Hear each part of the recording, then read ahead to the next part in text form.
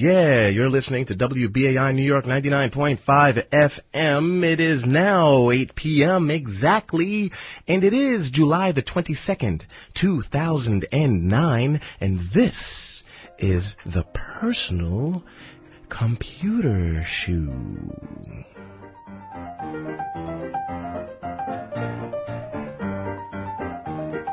And good evening, this is Joe King. Here in the studio with me tonight is Hank Key, my co-host.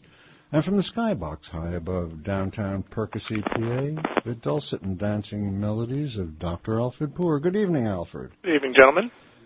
We're going to have an interesting show tonight. We have a special guest coming to us from deep in the heart of Venezuela, Dr. Richard Stillman.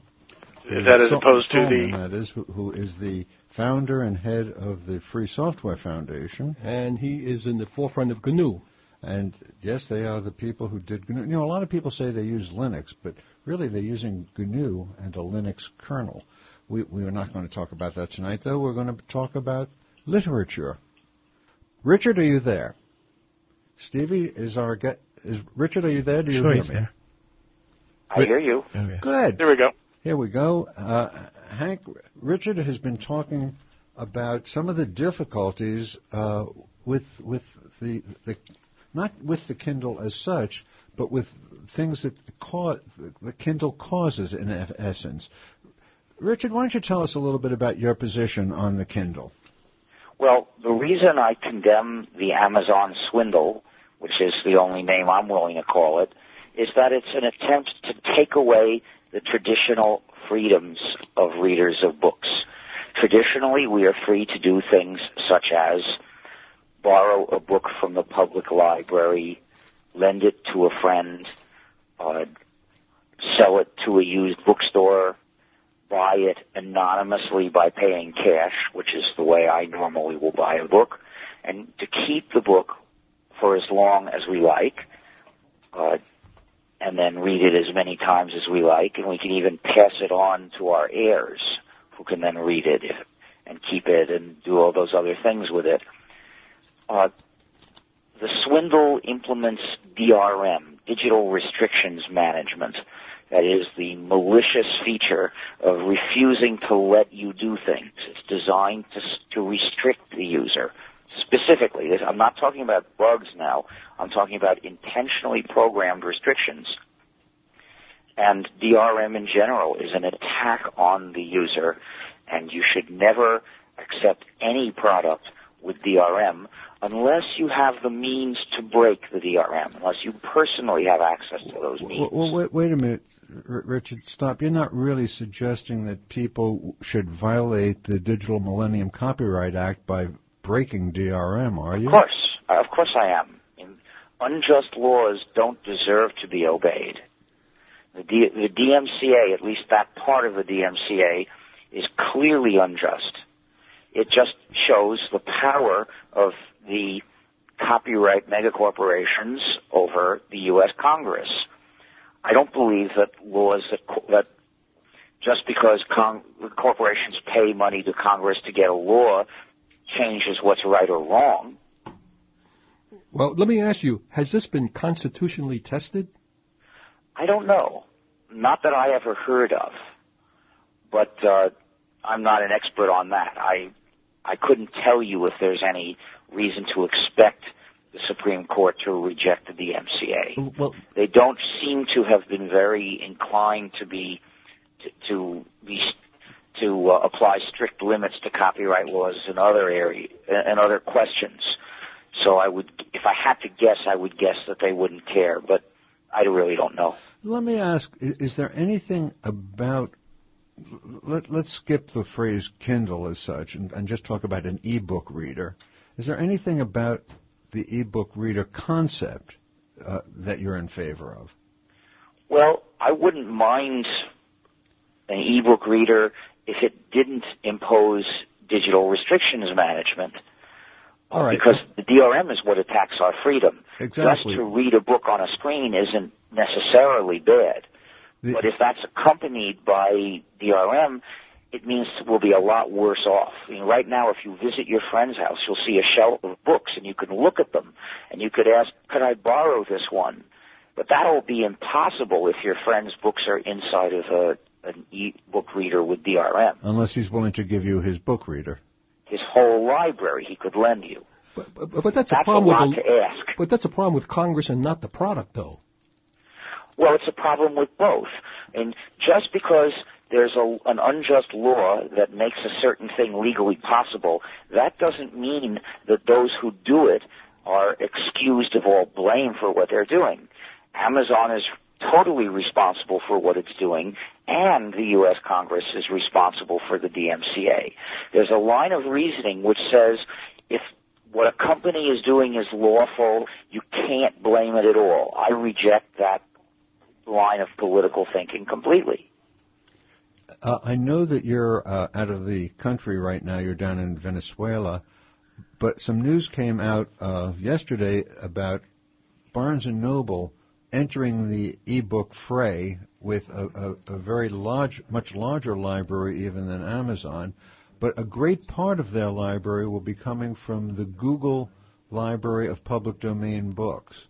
And it will be not locked down to a single mechanical reader, but will be in a more open format, I think the PDF format, but I'm not sure about that. Well, if they're really just PDFs and not PDFs encapsulated in DRM, I have nothing against that.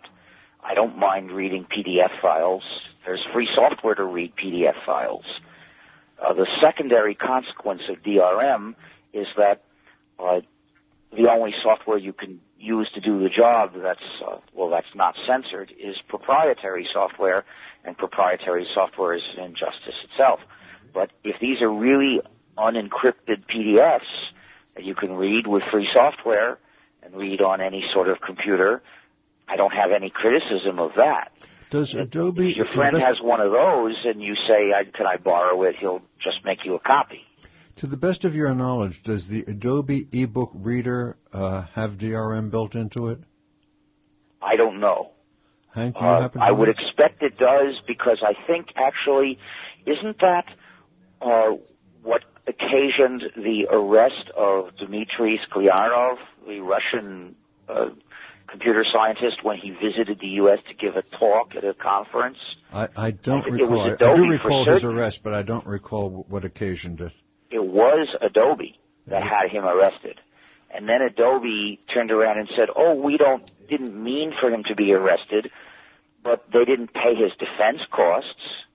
You know, if you spilled soup on somebody's jacket and you said, I didn't mean to do that, the next thing to do would be to make up for the harm you did. But Adobe didn't really want him to be freed. They just wanted to pretend they weren't to blame. Well, what about the use of this unit outside the United States, because there are no such DRM laws? If somebody managed to break the DRM, whether inside or outside the U.S., that would go a long way to solving the problem if people dare to use the free software that could then give them full unrestricted access to their own files. Richard, is this your position, or is this the official position of the Free Software Foundation? The Free Software Foundation is against DRM because DRM mandates the use of non-free software. Indeed. And non-free software already tramples your freedom. Users deserve to have control of their computing. And users deserve to be free to share the software they use, and that means it's got to be free software. It's interesting because this is a slight takeoff beyond that, but I'm sure it's something that concerns you as well. I listen to a great many audiobooks. That's one of the pleasures I have in life.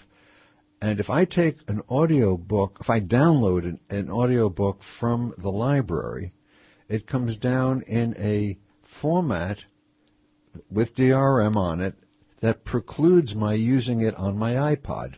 I have to use it on a Windows-based listening machine. Well, this is an example of the injustice of DRM. In order to find a way around that, I had to go over to Germany, where a lovely company named Audials has come up with a program called TuneBite, which they claim does not violate the Digital Millennium Copyright Act, but it's an extra 2 or 3 steps for me to listen to the book. Well, I'm concerned with things that are more than just a couple of extra steps. There's more at stake here. I suspect that program is proprietary software from the way you described it. Unfortunately, it is. Well, that's not a solution. It doesn't enable people to live in freedom. But we had a protest outside the Boston Public Library because they are distributing files with DRM. They shouldn't do that. They should stop. The reason that this happens is because a company set out to use the public libraries, to turn them basically into its outlets. And the libraries went along with it. If they all said no, then they would end up distributing it without DRM. But because a lot of them said yes, essentially they lay down and But didn't that also have Richard, didn't that also have something to do with the publishers who said they wanted some sort of control before they would allow publishers would probably give in. After all, the publishers sell lots of paper books that don't have DRM. And if a library said, we'll take the audiobooks on CDs, and that's it, they'd probably be available. I suppose probably some are available in that way. Well, Richard, let me see if I can wrap this up and just ask a question, a very simple question, but probably very complex, is how can we go about changing the law? Well, the first step is we have to build public disgust and denunciation for DRM, which means don't look at it in terms of how many steps do I have to go through to listen, and instead say, this was designed to attack my freedom, and I won't stand for it. I won't judge it purely in the shortest possible term, but instead I'll say, this is a trend, a systematic way of attacking my freedom, and it's going to get worse if I don't fight it. And then visit defectivebydesign.org and sign up and participate in our protests. And you have and a never use any product. You do have a protest going right now that you're organizing, and do you have a website that people can go to find out about this? It's defectivebydesign.org. Can you spell that out? DEFECTIVE.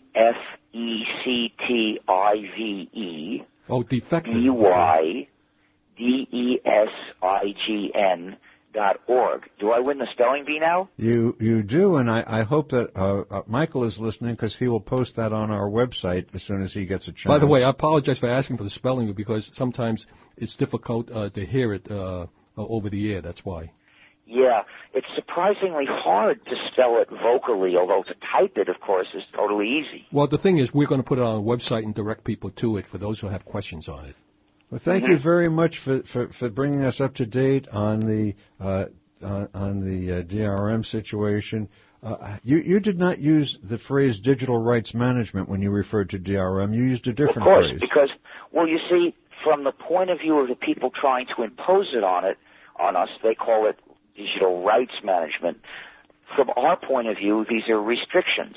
So you choose one term or the other, and you choose your side. Right. We've been calling it here on the air digitally restricted media, DRM. That's a good term, too. But we'll take yours as well. Thank you very much for joining us, Richard Solomon of the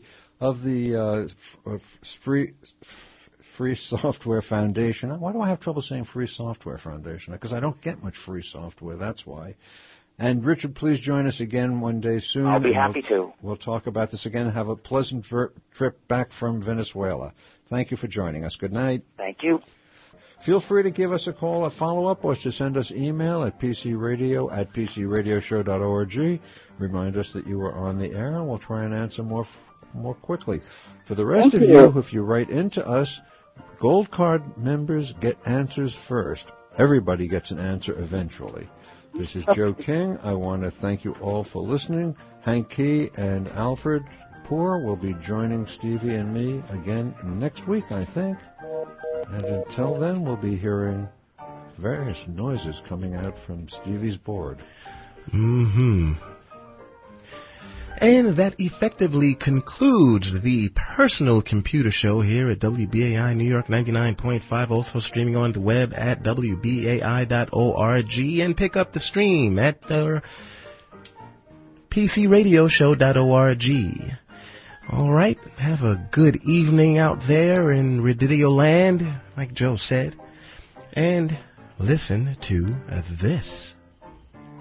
Join us now on Vegas Software. Everything happens, you'll be free. Join us now on Vegas Software. Everything happens, you'll be free. Farmers making piles of money. That is true. That is true. But they cannot help their neighbors. That's not good. That's not good. Join us now on Vegas Software. Everything happens, you'll be free. Join us now on Vegas Software. Everything happens, you'll be free. Farmers making piles of money. That is true. That is true.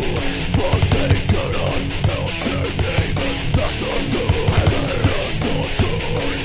When we have enough free software, not alcohol, we'll throw up the dirty essences even more, never more. When we have enough free software, not alcohol, we'll throw up the dirty essences even more, even more.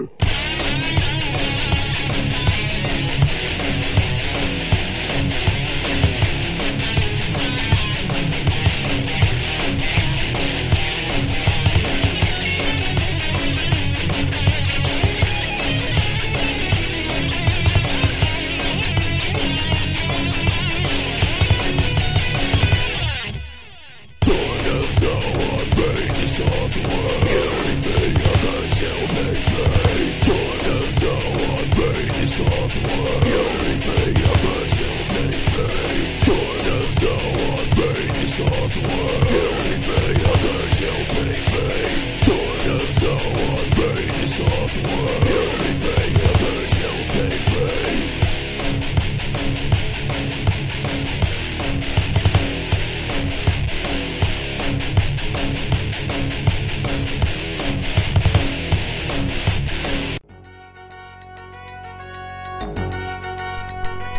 Thank you for listening to Hacker Public Radio.